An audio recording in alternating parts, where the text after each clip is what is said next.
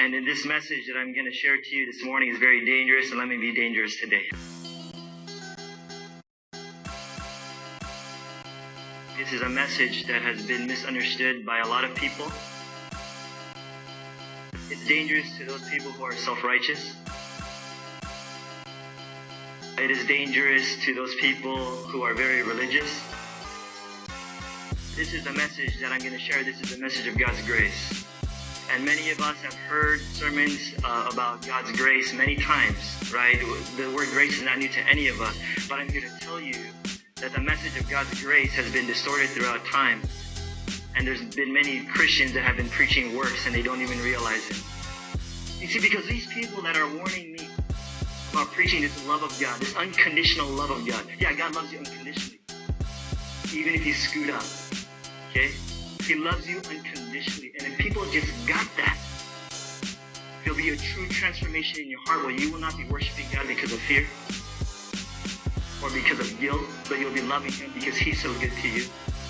And these people, like I said, who don't understand this grace message that are telling me I need to preach more law, you have no relationship to the law whatsoever. You don't even have relationship to the law even a little bit.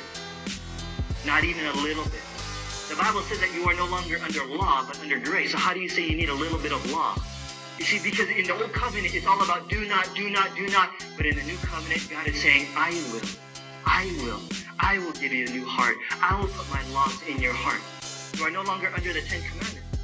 Did you know the Bible says in 1 Corinthians chapter 15 that the more law you preach, the more you sin? Did you know that? Look it up. 1 Corinthians chapter 15 says the strength of sin is law. Look at that. It's called a ministry that brings death because the letter kills the 10 Commandments, but the Spirit gives life. The Spirit gives life. But many people are just living by a bunch of do's and don'ts instead of living by the life of Jesus Christ that He's already in you now. Remember, the law is about you focusing so much on trying to love God. Grace is focusing on God's love for you. And here's my point, that when you focus on God's love for you, I bet you you'll love God. I'm here to preach you the goodness of God because faith comes by hearing and hearing the word of Christ, which is the gospel.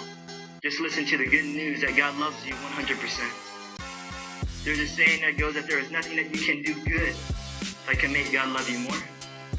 And there's nothing that you can do bad to make God love you less. God loves you just because. God is a lot nicer than we think. And that's why when you look at the law, Jesus didn't come to abolish the law. Jesus came to fulfill the law because you and I couldn't fulfill it. He came to live the perfect life for you and for me because He knew that we could not do it. And that's why you need grace. Right? Because these people that are warning me, it's a joke to me. I wonder, do these people understand the grace of God? Okay, they think that, salvation is by grace through faith, but everything else is a matter of you doing works. You've got to earn. If you got to earn, that's not called grace, then how do you live by grace? Because you don't live by work to work, you live from faith to faith. From trusting in the finished work of Jesus Christ.